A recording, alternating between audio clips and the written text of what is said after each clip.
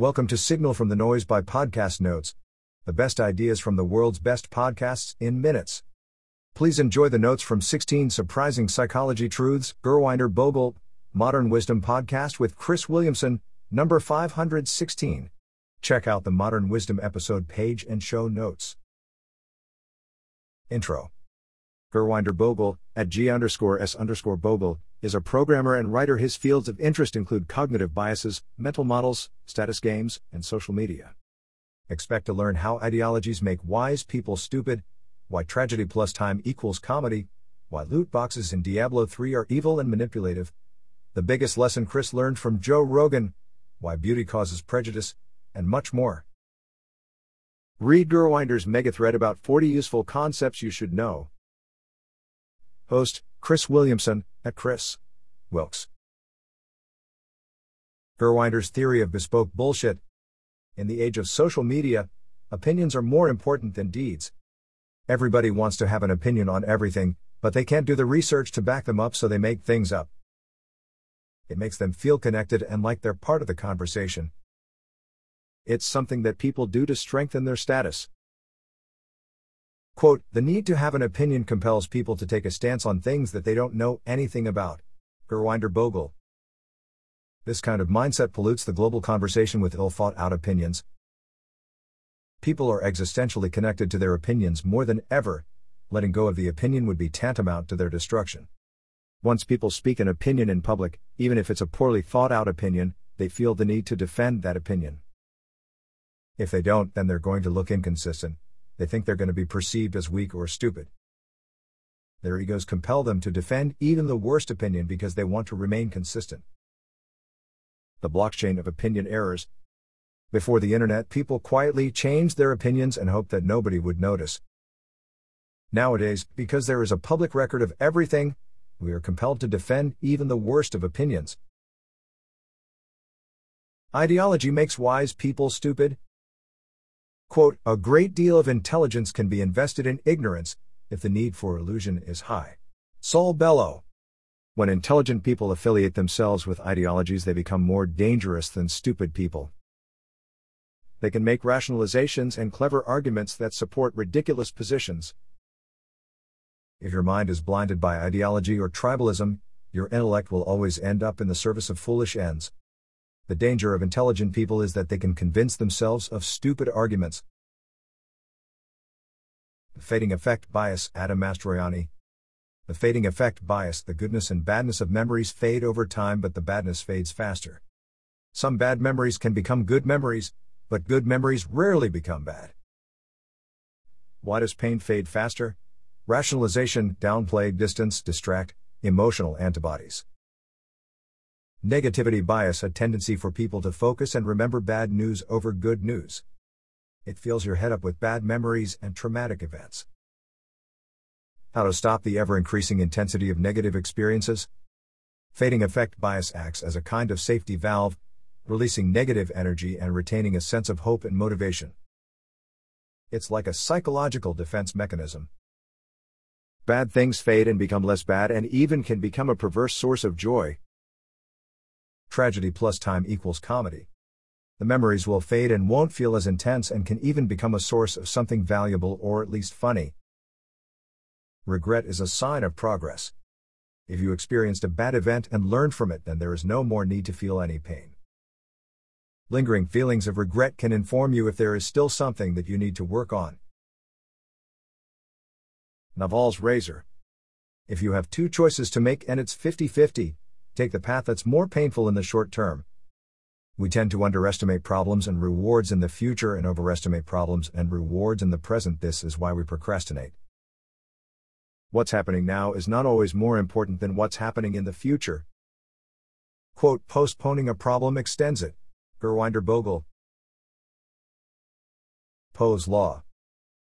Quote, it's now impossible to distinguish trolling from sincerity online, partly because shitposts have become so lifelike, and partly because life has become so shitpost-like. Gurwinder Bhogal. Because of the short format of social media, we never get context, the motivation or intent behind it. Most of the information is anonymous, coming from people you don't know anything about or what their intentions are. Massive amounts of trolling and manipulating only make things worse: troll farms, marketers, culture warriors, etc. Chris's biggest insight from Rogan. Rogan's difficulty and value conflation. There is a big difference between what is valuable and what is just difficult to get. Attaining something worthwhile is likely to be difficult, but just because something is difficult doesn't mean it's worthwhile. Beware the difficult things masquerading as valuable ones. For example, Diablo 3, the game designers made loot boxes difficult to get to make them valuable. You get a rare sword, even though it's just a piece of crap. Loot boxes in video games are a very manipulative practice. For example, social media. It's not that special to have a large number of followers, but most of the time it's hard to get the numbers. The Nova effect and modern complacency. Fortune can lead to misfortune and vice versa, so no outcome is ever really good or bad. Don't be quick to judge the cards you're dealt. Nova effect. Quote, "You may think losing your job is bad, but what if staying at your job would have led to you dying in a fire?" Gurwinder, Bhogal. Outcomes never end, every outcome has another outcome. All of us are quick to judge something as good or bad, but when we take a longer-term view of things we realize that there is always an oscillation of good and bad moments. The meant-to-be force. Something bad occurs, is it meant to be? Chris doesn't like that type of narrative because it's dismissing the agency of the individual to take a bad situation and turn it good. It's like the Nova effect, but in reverse. The concept of the region beta paradox, Adam Mastroianni. Circumstances can sometimes drive us to be better than we are. This is how negative effects in your life can be turned into your fortune. If you are in discomfort, that can drive you to be better and do things that you want to do. The discomforts in our lives make us stronger overall, make us go out there and do things, and think outside the box. When bad things happen, you can either give up or try to solve the problem. When you solve the problem, you benefit from the bad event. It's like psychological alchemy. You turn the lead that would weigh you down into gold. Amor fati. It's not about surrendering to fate. It's about understanding the difference between what you can and can't control. If you don't accept the things that you can't control, you can't focus on the things that you can control, you are not living optimally.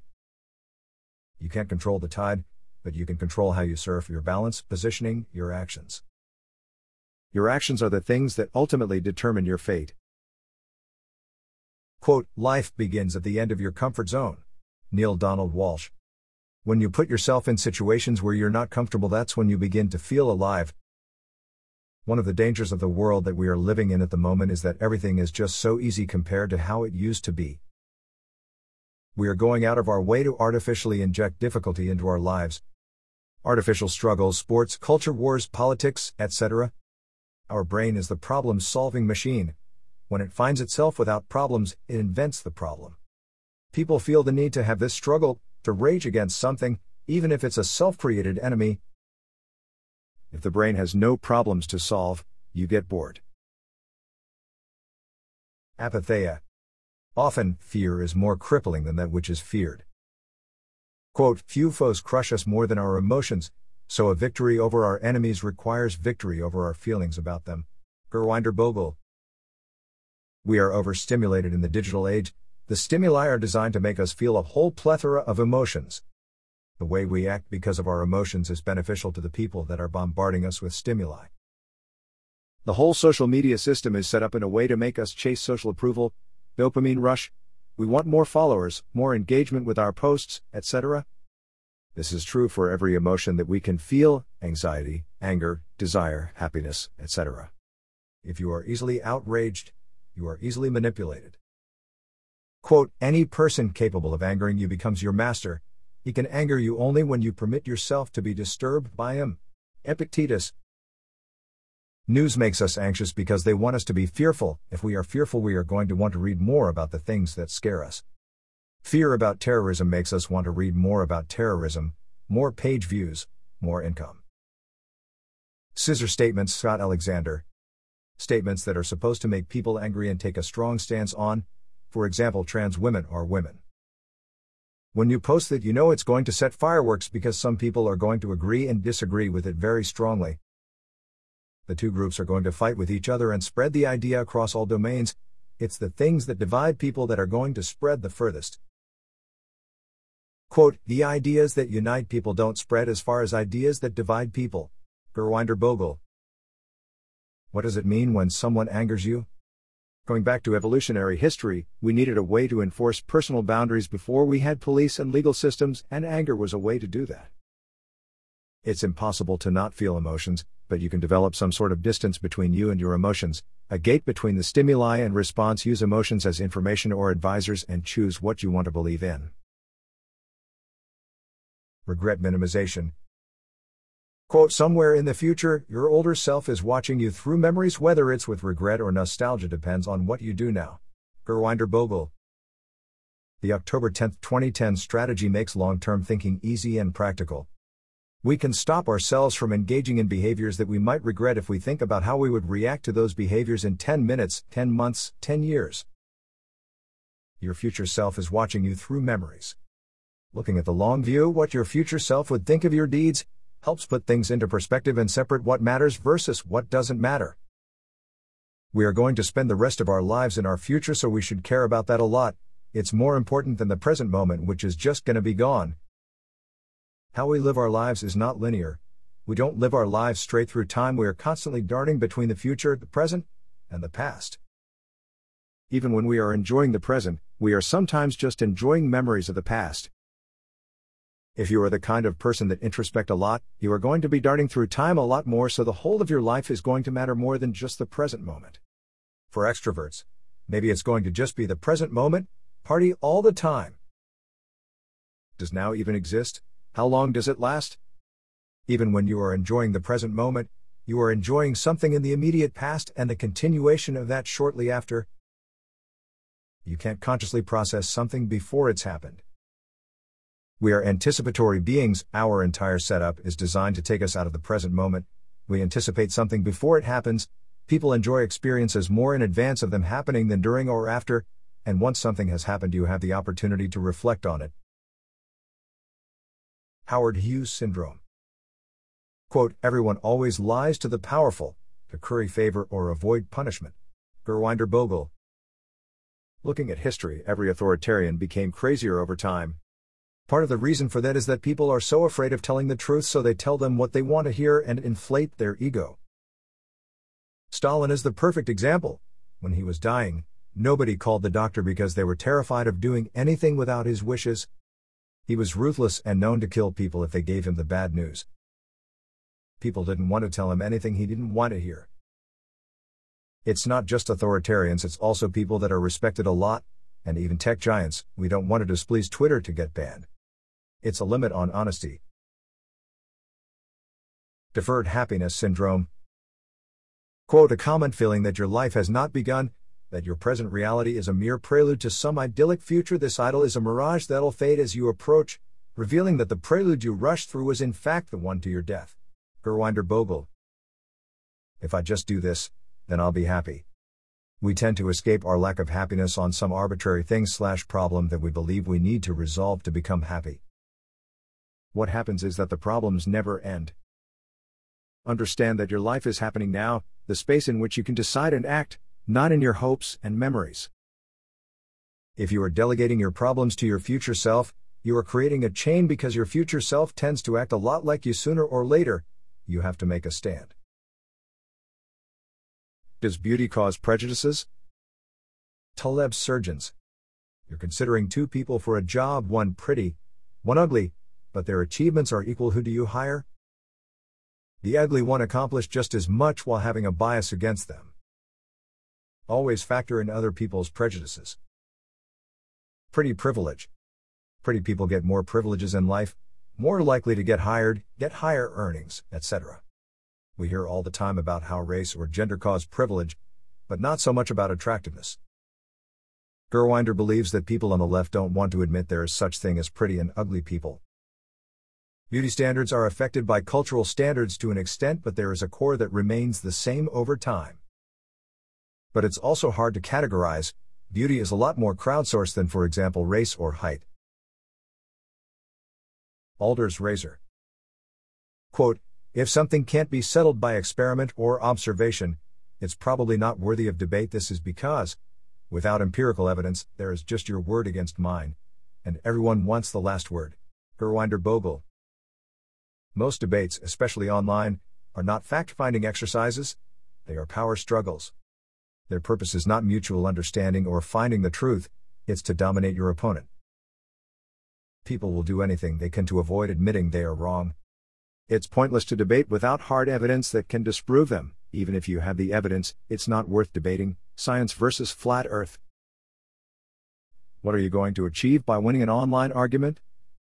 If you start to invest yourself emotionally, psychologically, and existentially to change someone's mind online, you are just wasting time. Become more protective about your time, it's your most precious resource. Also, it's not just your time, it's also taking away from your peace of mind because you will constantly be checking for new notifications from the person you are debating/arguing with. If you are constantly stressing about things in the outside world, you are not owning your well-being. That wraps up the notes for this episode. 5-star ratings are very much appreciated. Don't forget to go to podcastnotes.org and subscribe to our free newsletter. The top 10 ideas of the week. Every Monday.